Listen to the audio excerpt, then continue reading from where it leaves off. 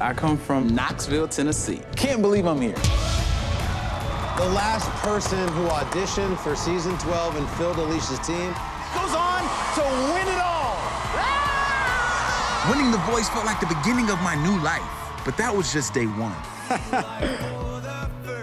The day after the finale, I got to sign with Republic Records, and I signed a management deal with Alicia Keys, Johnny Wright, and Halloran Hill. I'm here with my homie Chris Blue, won The Voice. Now we're here at Republic Records. We just had our first big crazy meeting about the music. My fiance is no longer my fiance. She's now my wife. It still doesn't feel real that this is all taking place right now. Knoxville, I told y'all, we're bringing it home. I never thought that I would ever be preparing to do a sold-out concert, 3 nights. We sold out in less than 10 minutes. Chris has what it takes to cross past this platform, so it's exciting to showcase the magnificent talent that he has. Man, it's been one of the craziest summers of my life. I can't wait for you guys to see what we got cooking up, man. It's gonna be something. Stay tuned.